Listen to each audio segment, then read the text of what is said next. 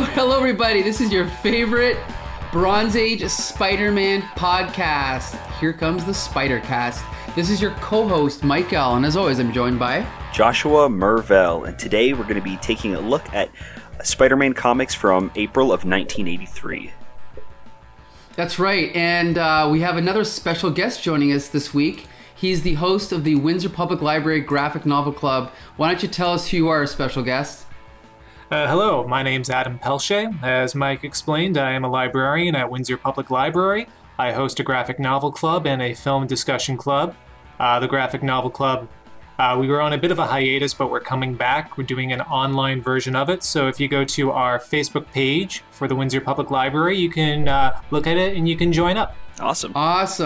All right, yeah, for sure. And the first book is going to be Kingdom Come by Mark That's Waid, right? And I don't know if this is gonna be posted before then, but we can still promote it maybe on our Twitter site or in Facebook and all that. But anyway. Okay, cool. There'll be plenty of other sessions anyway. That's right. Okay, so yeah, we're gonna start off this week with Amazing Spider-Man 239. Before we jump into it, Adam, I just want to know, I know that you're a fan of comic books, but are you a Spidey fan? Spider-Man was my hero growing up. Really? Nice. He was the hero that got me into comics. Unfortunately, it was right around the time of the Clone Saga, so it was a weird time. Sure. But he's always had a place in my heart as being one of my favorite superheroes, and Amazing has always been one of my favorite titles. And this is a great one to get into as well, because this is part of the very famous Hobgoblin storyline. Yeah. Yes. So it sounds like you're going to be more enthusiastic about these comics than Becca and Jolie were last week, because Becca talked about how sick she was of Peter Parker, and then when I asked her if she was a fan of Hobgoblin, she said, well, is anyone? But anyway, that's neither here nor there. But anyway, okay, so this is a great episode to have you in on then, Adam. Okay, so this is the second ever appearance of the Hobgoblin. For those that don't know, he's the successor of the Green Goblin. And at this point, his identity was a secret, which makes the Hobgoblin saga so cool, right? Now, so Adam, have you read this issue before? No, this was my first time. Wow. Okay, cool. Well, I'll quickly summarize it, and then we'll jump into the review. So, when last issue ended, we basically were introduced to the Hobgoblin suiting up for the very first time, and he's discovered an old secret headquarters of the Green Goblin and stolen all of his his costume and his weapons, and he's redesigned everything to create this new character that he is, which is the Hobgoblin. And so at the beginning of this issue, we see Harry Osborn, who I think this is only the second time we've seen Harry in 3 years worth of Spider-Man comics, right, Josh? Yeah, it's been some time. I think Peter went to go visit him once, but they were kind of estranged and not really talking to each other, so I don't think it really ended well, and then that was about it. Right, so Harry Osborn's back here because Norman Osborn, his late father, his buildings have been being attacked and ransacked, and so the police are investigating. So he knows that something's going on, but he's not sure what yet. So then we cut over to this mysterious figure who is the Hobgoblin, but again, we don't know who he is because his face is constantly in shadow. So he goes back to his new Hobgoblin headquarters, and he's kind of like just explaining what's going on, and he's basically giving his plans to the reader and talking about what he's planning to do. We jump over to Spidey, who's in the hospital visiting the Black Cat, who's been injured over in an ongoing storyline in Spectacular Spider-Man, which we'll get to later this episode. And he kind of just gives you a quick fill-in on what's going on with her and Dr. Octopus. We catch a little bit of Jean DeWolf. Adam, are you familiar with Jean DeWolf? Yes, I am. Yeah, so, unfortunately, when I started reading Spider-Man, she was already deceased, so it's kind of cool to see her as, like, a regular, recurring, supporting character this time, so. Mm-hmm. And then I love this, too. Then we drop in. Again, this is something... I don't know if Stan Lee invented this, but like just dropping in on in comic books, like just dropping in on Madam Web. We haven't seen her in a few issues, but she is in this hospital. So we touch base with her, even though she was created by the previous writer. Roger Stern still brings her back and kind of gets some more some more story ideas out of her. I'm sure she'll be back. We'll see. And then and then we cut over to some supporting cast with Lance Bannon doing a photo shoot with, who's this girl here? I don't even remember who it was. I can't remember her name. Yeah, but it's kind of funny because she's clearly hitting on him, but he's too focused on work. So I gotta wonder if at this point maybe they're setting up, maybe Lance Bannon is the Hobgoblin, right? Because I think there was a lot of red herrings as we went through the mystery. So basically, Spidey, we get some classic Spidey. His costume smells because he's been in it too long, so he's got to take a shower. Then this is the same girl from earlier, right? So now she's calling, right? This is the same girl, right? Yes. So now she's asking Peter to meet her for dinner, but he slept through the day. So he's like, okay, no, that's it. I got to go investigate what's going on. So then he ends up swinging through the city and coming across this light that's on at one of Norman Osborn's old headquarters, and he breaks through, and of course he encounters the Hobgoblin. Now, what ends up happening is in my opinion, it's good and it's bad, because what ends up happening is Spider-Man fairly easily beats the Hobgoblin, but there are a few unexpected surprises, like Hobgoblin's bats, his little flying, floating bats that he throws at him, and like a few other things. But for the most part, the point of this is to show that Hobgoblin is overwhelmed by how powerful Spider-Man is. He wasn't ready for this, and what he says at the end of the story in his thoughts is that he didn't realize how strong Spider-Man was. So he assumes, well, Green Goblin must have had some other secret, so there must be more to this than I realized, so I've got to find out what his secret was. And again, it's been years since I've read this, so I don't remember if he does end up augmenting his strength. I guess we'll have to kind of wait and see. But, so yeah, again, I think it's a good story, but I would have liked, the classic way to do one of these stories, it was defined in the ancient story called Rocky III, where, first the guy loses, right? Then he comes back, he trains and he comes back and then he wins and he beats the bad guy, right? So I would have preferred that. But overall, I still thought it was another classic issue of Spider-Man. And because you're our guest this week, Adam, I'd like to have your thoughts first. What'd you think of this issue? Overall, I thought it was pretty good. Now, I have to say, some of the artwork in here had great ideas, and some of the execution was fantastic. Even when you open it up, page 2 has that great layout of the Jersey Interstate over the panels. Just fantastic, very creative. Yeah. There are some times where I feel the artwork is a little bit disservicing to the characters, however. I'm thinking mainly where Peter is washing his outfit. Okay. There's a few goofy faces going on Peter there. I don't quite know what to make of those ones. And a lot of nudity. I was a little surprised about that. Yeah, well, I mean, not full frontal, but yeah, I get your point, though. There's definitely sexual situations that you wouldn't really expect in a Spidey comic. Yeah, especially in, there seemed to be a lot more in this one than normal. Than usual, yeah. The other thing, too, I've always said about John Romita Jr. is that it's funny, considering his father's art is, in my opinion, some of the most beautiful superhero art I've ever seen. His son, John Romita Jr., does not care if his characters look ugly. That's the nicest way to say it. He just doesn't care, It's like his art is, the anatomy's great, the design is great, the storytelling's flawless, but he doesn't care. It's like sometimes he makes the muscles look ugly, sometimes he makes the faces look ugly. Like this girl that Lance Bannon is taking photographs of on the bottom of digital page 9, original page 8. I mean, that's that classic John Romita Jr. kind of bony cheek face that he uses a lot. And it's just, I don't know, there's kind of just this rule, I guess, which Stan Lee and John Buscema, they kind of introduced in How to Draw Comics the Marvel Way. They said that every line you add to a woman's face adds a year to her life or to her appearance. And so when you've got like 6 lines on her cheekbones, it kind of just makes her look a little bit too skull-like for me. But I don't know. Overall, I mean, I still like the art, but I can see where you're coming from, Adam. Like, what about the story? What do you think of the story? The story itself, I thought, was really intriguing. I know what the outcome of the storyline was, but going back to this issue and actually thinking about what it would have been like reading this for the first time, like you said, Mike, there was a lot of red herrings presented for who the Hobgoblin actually could be, and I think Bannon is like a really great character to have in here as a foil for Peter Parker. In terms of the battle that he had with Hobgoblin, I actually really appreciated the fact that Hobgoblin just did not clear the deck with him. Because I've seen that happen so many times, just not in Spider-Man comics, but so many Marvel comics.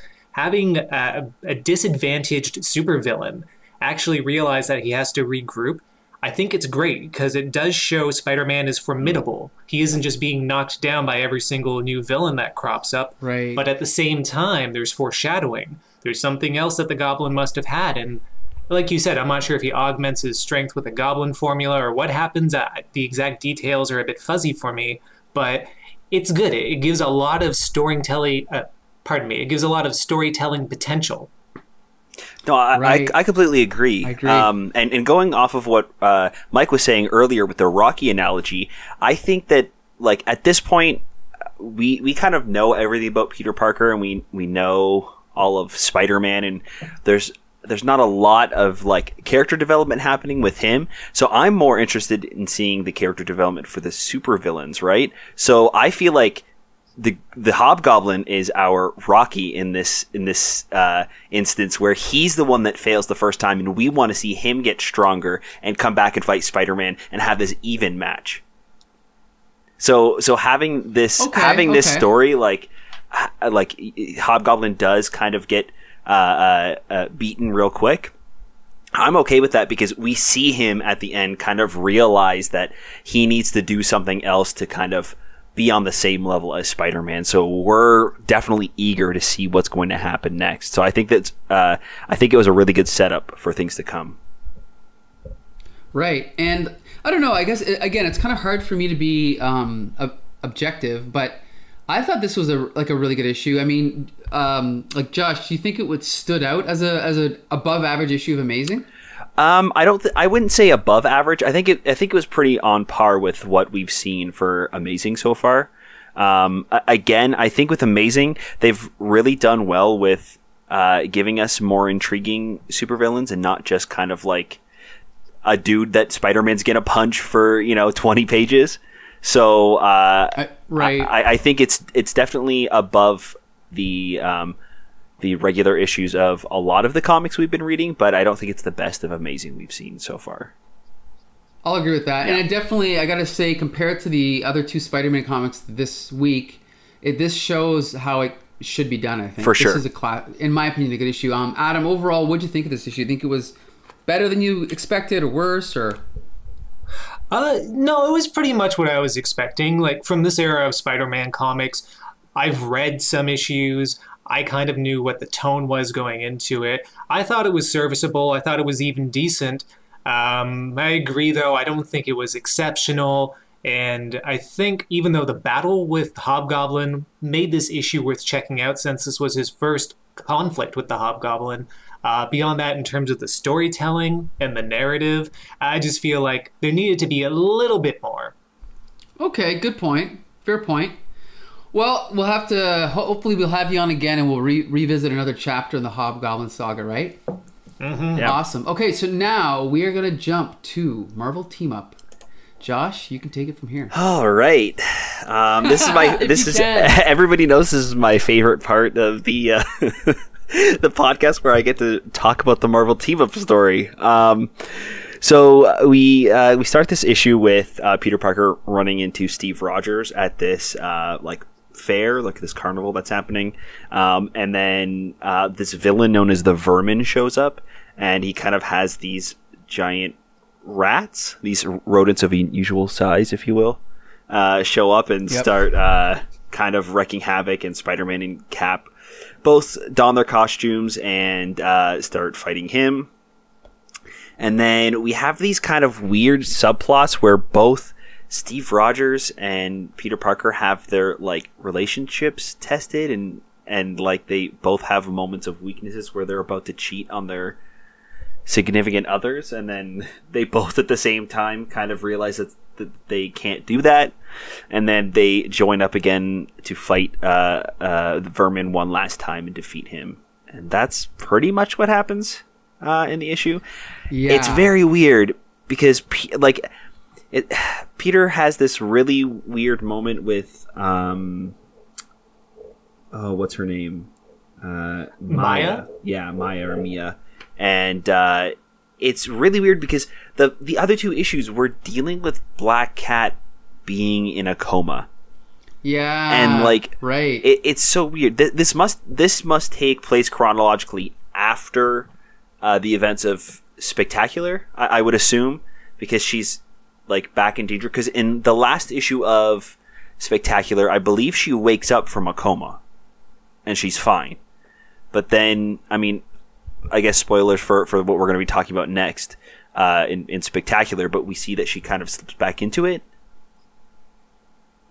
Yeah, I mean, she's still hospitalized, and no matter what, she, he says in one of the issues this month that he loves her, doesn't he? Black Cat, I think. I think so. I mean, even in this one, he's talking about whoa, how, I can't do this. Black Cat's in intensive care. I can't be doing. Right. It's just, I don't know. It's weird. I feel like it comes out of nowhere, and there's no reason for either of them to show this moment of weakness, I guess. Well, before we reveal our thoughts about the ongoing writing of J.M. DeMatteis, Adam, let's actually talk about the cover really quickly here. You'll notice I think this is our first photo cover, right? I think so, yeah. For Spider-Man, definitely. I personally do not like photo covers at all, personally. No. Adam, what do you think of this photo cover?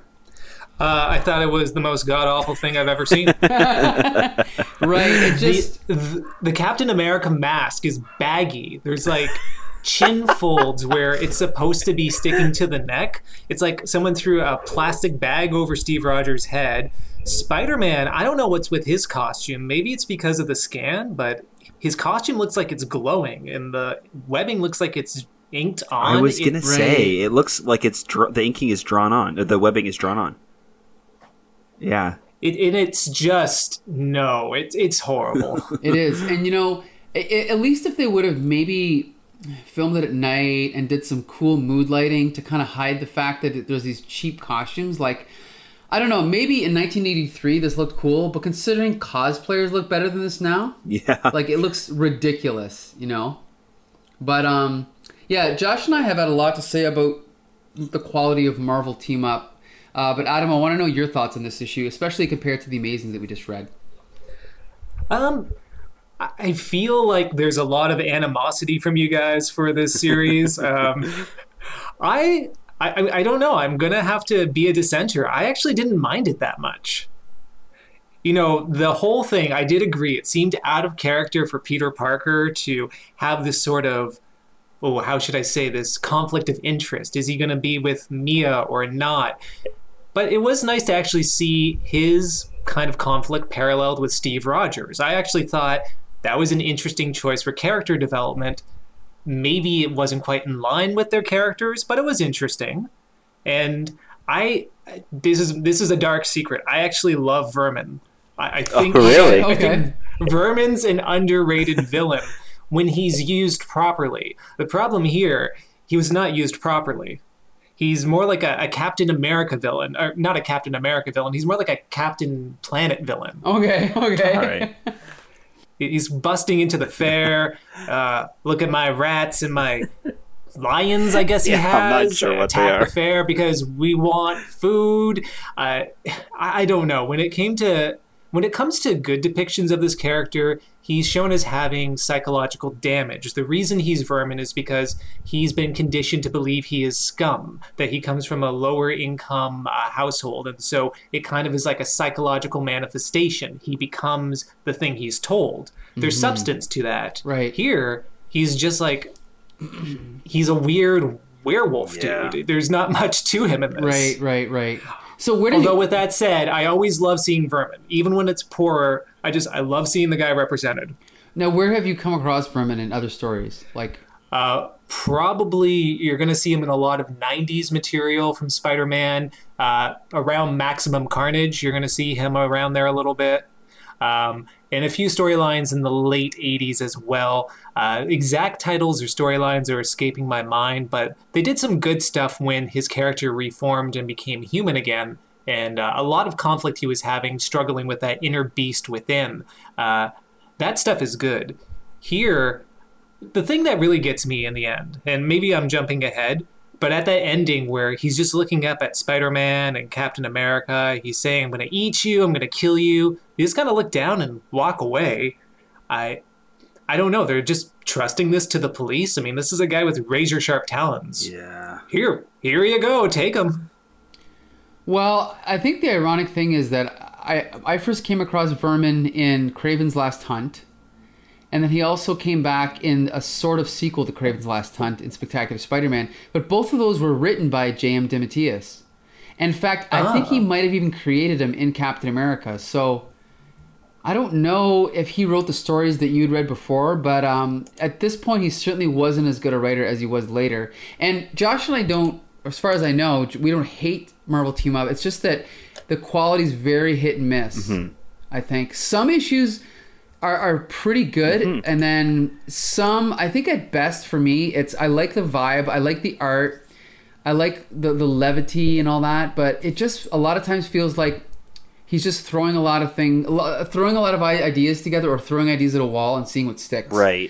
And yeah, and again, like with Amazing this week, we saw a plot that was very clearly laid out and was, it was really cool to follow. But this, again, with the parallels between Steve Rogers and Peter Parker, it might be cool, but in my opinion, it might be trying a little bit too hard to force kind of like a theme on this when it doesn't seem to fit either character. The idea that they would cheat on their girlfriends, Right. I think that this was definitely an above average issue of Marvel Team Up, because for the most part, we kind of see Spider-Man just picked up and plopped into somebody else's story, and he doesn't belong. And I think that's where my problem is with Marvel Team Up a lot of the time is it just Spider-Man doesn't belong in the story, and he's just there for everybody else to read the other person's story, which is fine, but there has to be some sort of reason he's there, right? Like, make him a part of the story if this is going to be a Marvel Team Up, not,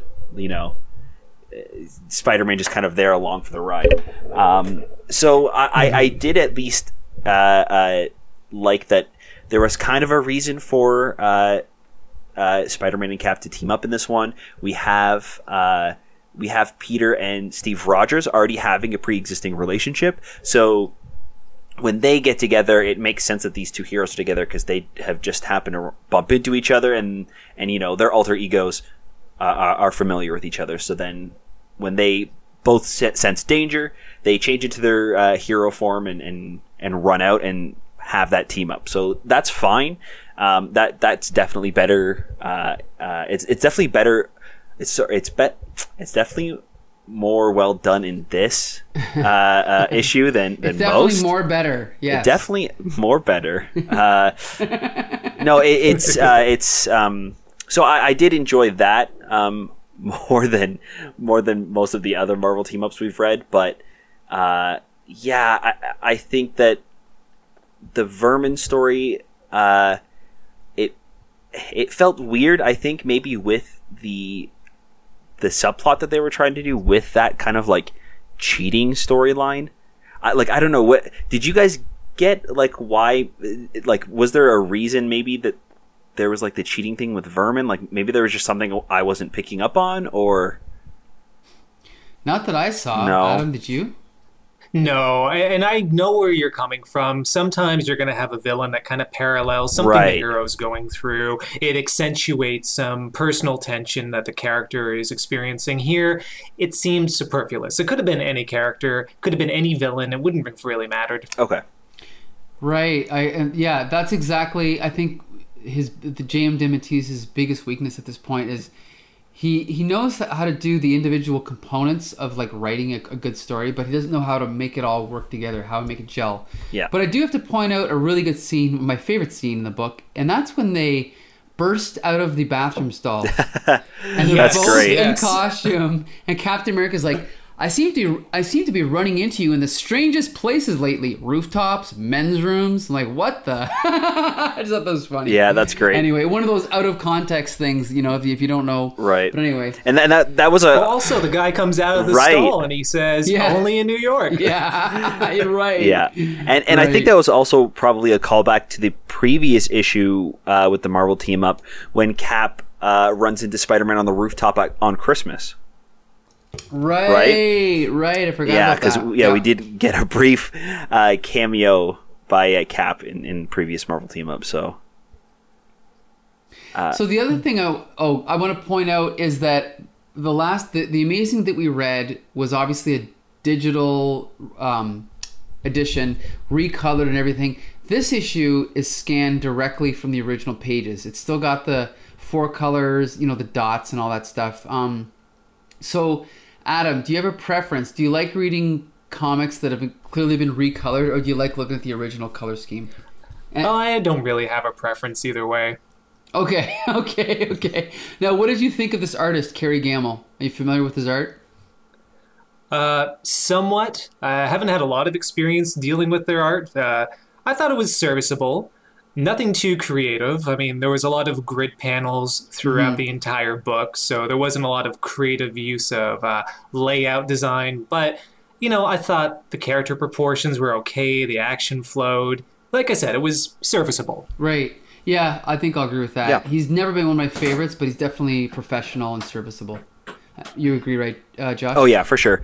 I think that there's definitely some times, too, where the background is a little bit more detailed and there's more thought put into it, which is nice. I definitely don't mind that. And it seems to be when things kind of go into chaos that I feel like the background kind of gets a little bit more detailed, which is kind of adds to like the commotion and like the danger that's going on. And then when things start to get slow, like with Cap and the woman that he's talking to, we do have a little bit of more detail when they're in the apartment and we kind of establish where they are.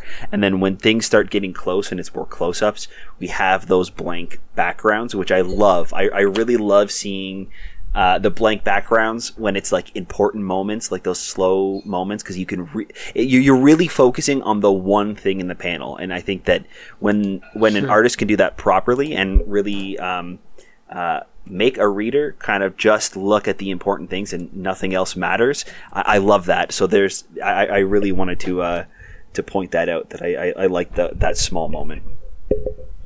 Well, yeah, it's also nice that in the middle of a scene there'll be 2 panels in a row with backgrounds, and like when Captain America is fighting the Vermin's what are these, giant rats? Right. Yeah. Or what are these? Are these giant rats? I don't even know what they are. I'm not sure. I thought they were panthers. Yeah. I don't know. Yeah, they're not rats, but it's like background, and then there's no background. But you don't question it, it's like you said. And it's also cool. I mean, this is a classic comic book technique, but there's actually no panel border around the panel with no background, but it emphasizes the characters because you don't even need a background on that panel, I don't think. Yeah. So yeah, that's kind of cool. That's another example of it right there. And then the moments between Captain America and who's the second girl? I don't remember her name. Yeah, I can't. But when remember. they're about to kiss, yeah, there's no backgrounds there because again, it would just be distracting, I think. Yeah. So it's kind of cool. So overall, I mean, usually we give a recommendation, Adam. So would you recommend this comic to people? Would you think you'd read it again? No, like I said, I don't think it was that bad, but there's so many good comics out there. There's so many better stories with Spider-Man, Captain America, or Vermin. Choose any of those. Right. But I wouldn't recommend it. Would you recommend the Amazing issue? Overall, I would. Yeah, me too. All right, so now we're going to jump to Peter Parker, The Spectacular Spider-Man, number 77. And Adam, you said you want to summarize this one, right? Okay, well, sweet. Hopefully I'll perform a good service here. Okay, go ahead. So we start out opening up the issue. It looks like Spider-Man's about to get his neck cut open by these giant blades, but it turns out it's a museum. It's some sort of display museum that's run by Melvin, who was a villain named Gladiator. And it's interesting because this comic has Gladiator, but there's another Gladiator, right? Are you asking? Yeah, well, there is a famous Gladiator in Marvel Comics, isn't there? Well, this Gladiator is the one that was in the Daredevil TV show. Mm-hmm. So so this is the one. I was a little confused about that. Okay. Yeah, although he doesn't look anything like I thought, but I would have to research it, which I didn't do. Okay, well, this is the Guardian, then this is also, or not the Guardian, this is the Gladiator, also known as Melvin Potter. He's set aside his criminal career, and suddenly he hears gunshots outside of his shop. There's 3 thugs running away from police, running away, jumping over a fence, escaping, and making their way into Melvin's store, which is a costume store. Now, breaking in, the police, of course, pursue. They don't quite catch the thieves, but there's Melvin right behind them, trying to figure out what's going on. He's going to phone the police, but then they shoot him, or at least shoot past him, threatening him. Oh, actually, I'm sorry, I remember. They did shoot him. They shot him right in the arm. Which he just brushes off, apparently. He takes it like it's a scratch. Then we cut to Spider-Man being by the bedside of Black Cat. So pretty familiar from Amazing Spider-Man. The layout of Black Cat's hospital equipment, completely different from Amazing, though. So we'll touch on that a little bit later. Then we have some radical dream sequences as Peter is snoozing next to Black Cat, thinking about his battle with Doc Ock. There's the psychedelic pink dream that he's having. It almost looks like Doc Ock is like Krang from the Teenage Mutant Ninja Turtles in one sequence. And as Spider-Man is sleeping, going, I'll fight you, I'll fight you. In comes Doc Ock through the hospital window to engage in battle with Spider-Man. So, of course, the usual Spidey Doc Ock fight happens, as we've seen time and time again. But then Doc Ock goes for the kill. A threatening blow right to the face knocks Peter down, and he doesn't kill him. Instead, he stops the life support system that is giving Black Cat her very sustenance, her life. I guess she was on life support. I didn't know that was a thing in the previous issue that wasn't explained. But this is the case, and so he says, we will meet again. We'll meet you in, I think it's the next day or the next night. And he walks away. So there's that. Yeah. So that was completely pointless. We get another cameo by DeWolf. So again, much like Amazing Spider-Man, swings out. You know, I would question this, but I'll get into that a little bit later. Anyway, as he's swinging out, of course, he sees the police who have congregated around Melvin's costume store because they've tracked down the thieves into there. And the thieves, I guess, have coerced Melvin to put back on the gladiator armor, and he is going to fight their way through the cops to freedom, or so they're hoping. Well, anyway, the usual thing happens. Spider-Man comes through, he oversees the conflict, he tossles up all the bad guys, webs them up, and then Gladiator, I guess, has some really great hallucination. He must have been smoking some stuff in another panel, because then he sees Spider with a trident and this net like he's a gladiator himself and engages Spidey in battle.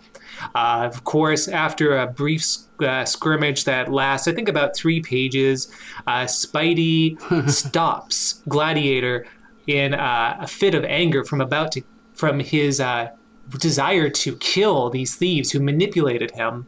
And in the end, Gladiator puts down his helmet and says he's giving up this costume life, that he just wants these thieves to be arrested by the police. In the end, I don't think there's anything else to say. That basically sums up the entire issue. Yeah. Bill Mantlo has done some really good stuff in Spectacular, but this, unfortunately, is another in a streak of sort of just filler, I think.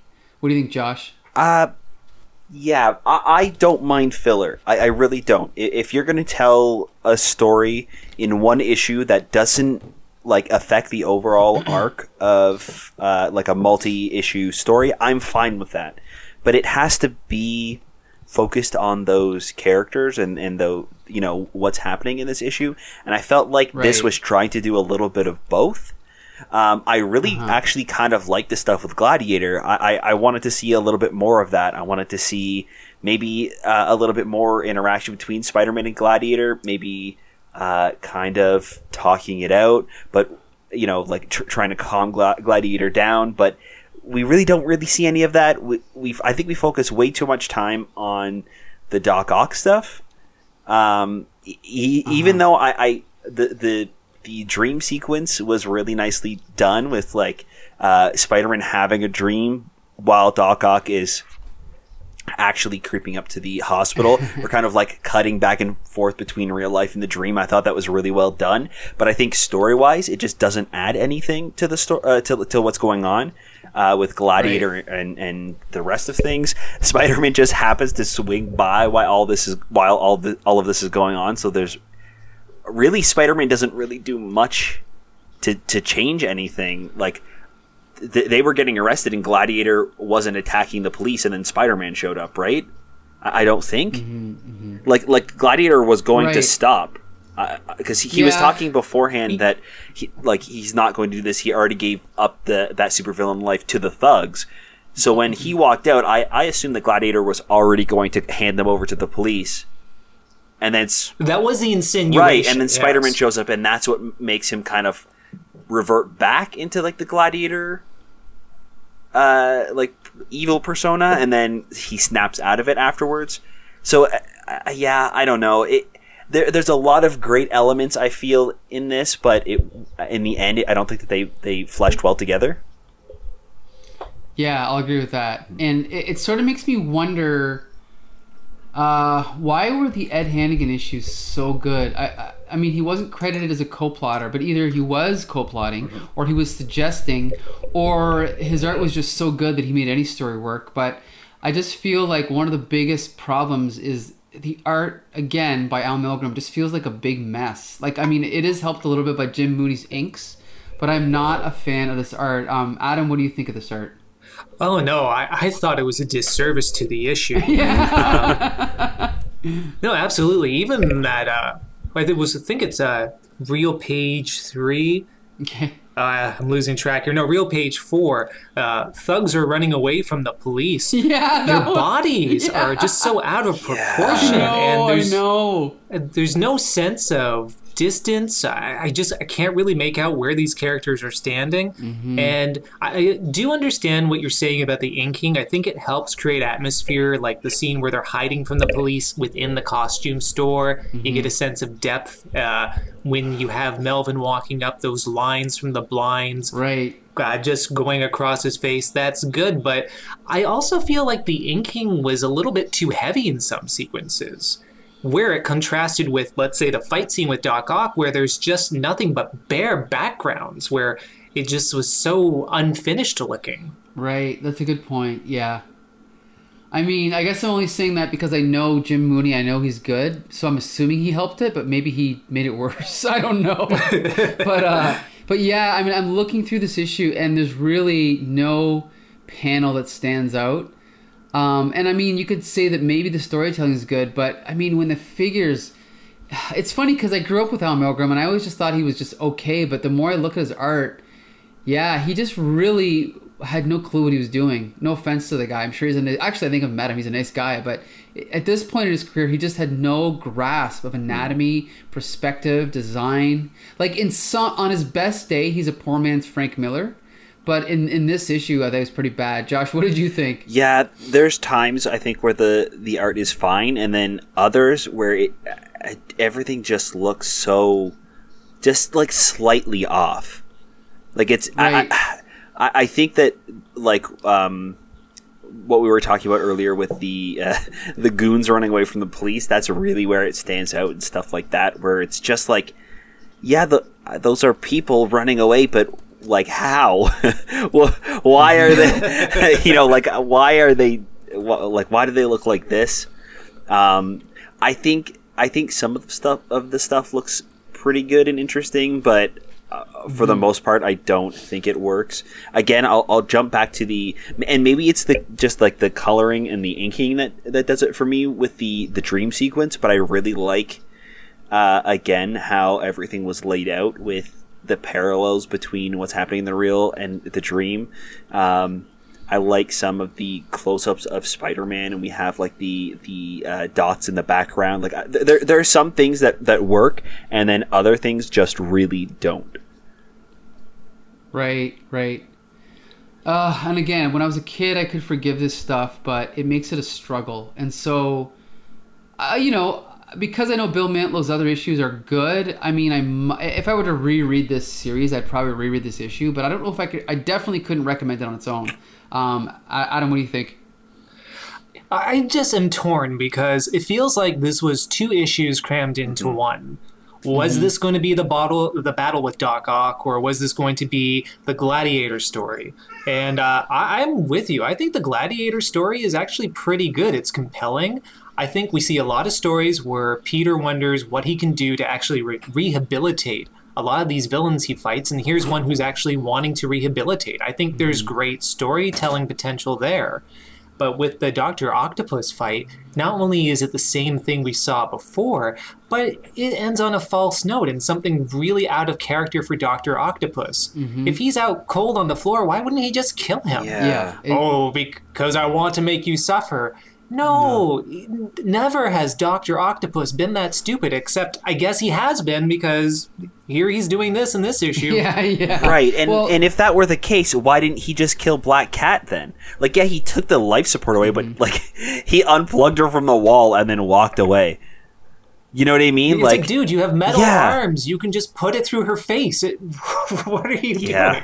I don't understand why writers think... I mean, all you have to do when you're writing a scene that bad is just go delete and then rewrite it. Just make the villain try to kill the hero or try to kill Black Cat and have Spider-Man stop him. It's just as simple as that. Because it's like you said, even...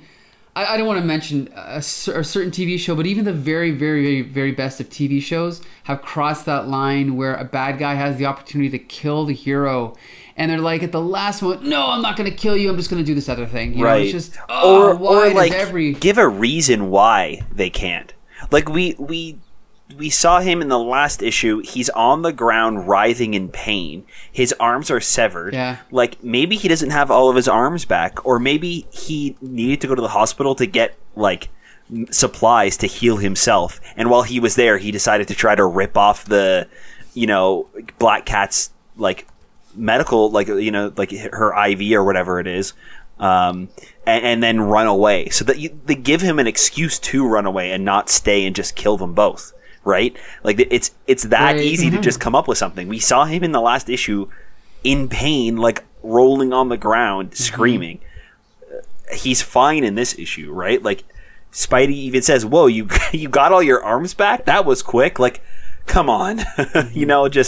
There's so many other ways you can do that without having, like, this weird, like, out of character moment.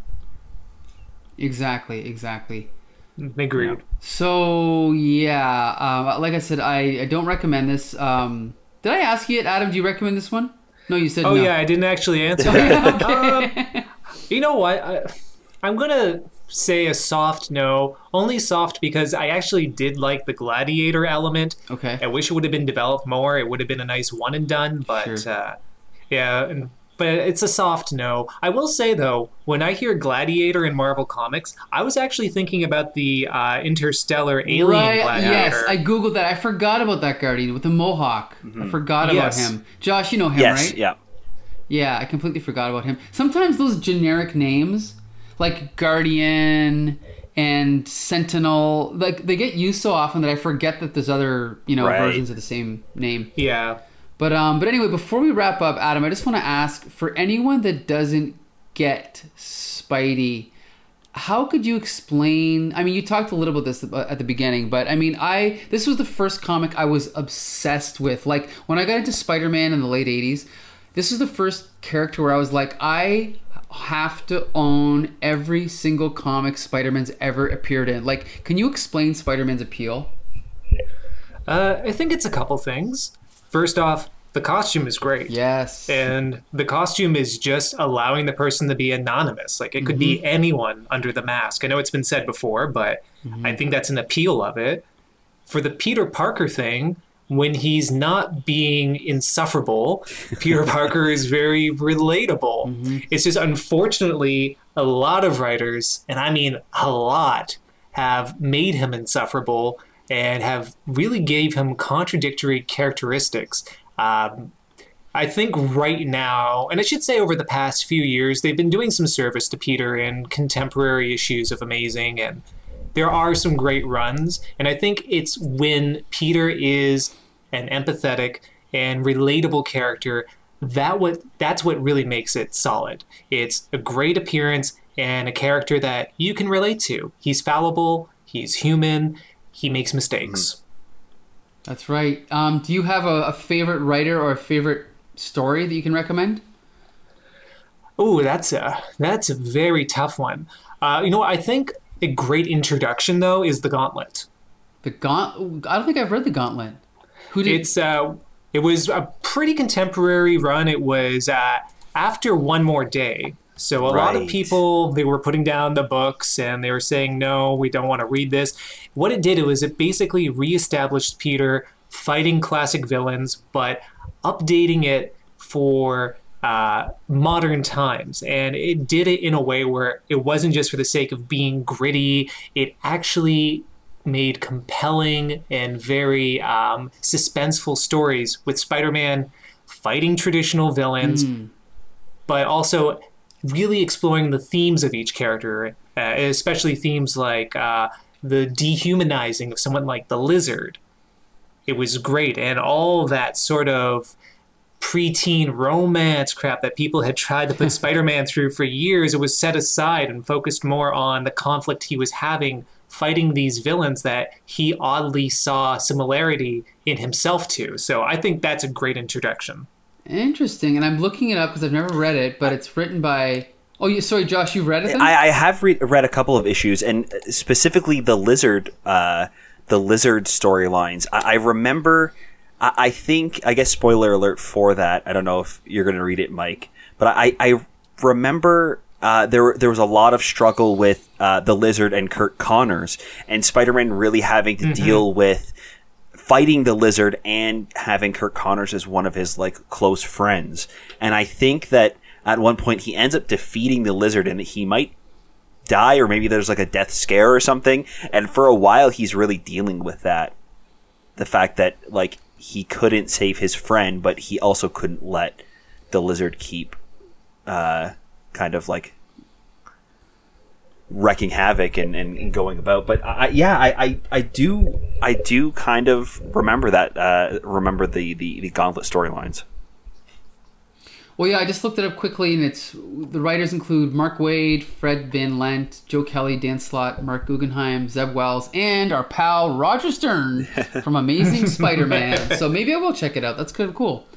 All right, so yeah, Josh, you can take it from here. Yeah, we want to know what you guys think about the issues that we're reading and the podcast itself. So we want to we ask that you guys leave us a review or leave us a comment on our Facebook page at the Comic Book Syndicate. You can find us pretty much wherever you can find podcasts. That's Spotify, Apple Podcasts, YouTube, and you can also find us over on Twitter at HCT Spidercast. That's right. Yeah. And we want to keep that conversation going, so contact us there. That's right, and we definitely want to thank Adam Pelche for joining us this week. We'll absolutely have you back if you're interested, Adam. I will be, for sure. Thanks, Mike. Yeah, for sure. So every week we review usually 3 to 4 issues of Spider-Man in chronological order, if we can, from the 1980s. So please join us again next week. Until next Monday, this has been Here Comes the Spider-Cast. All right, see you then.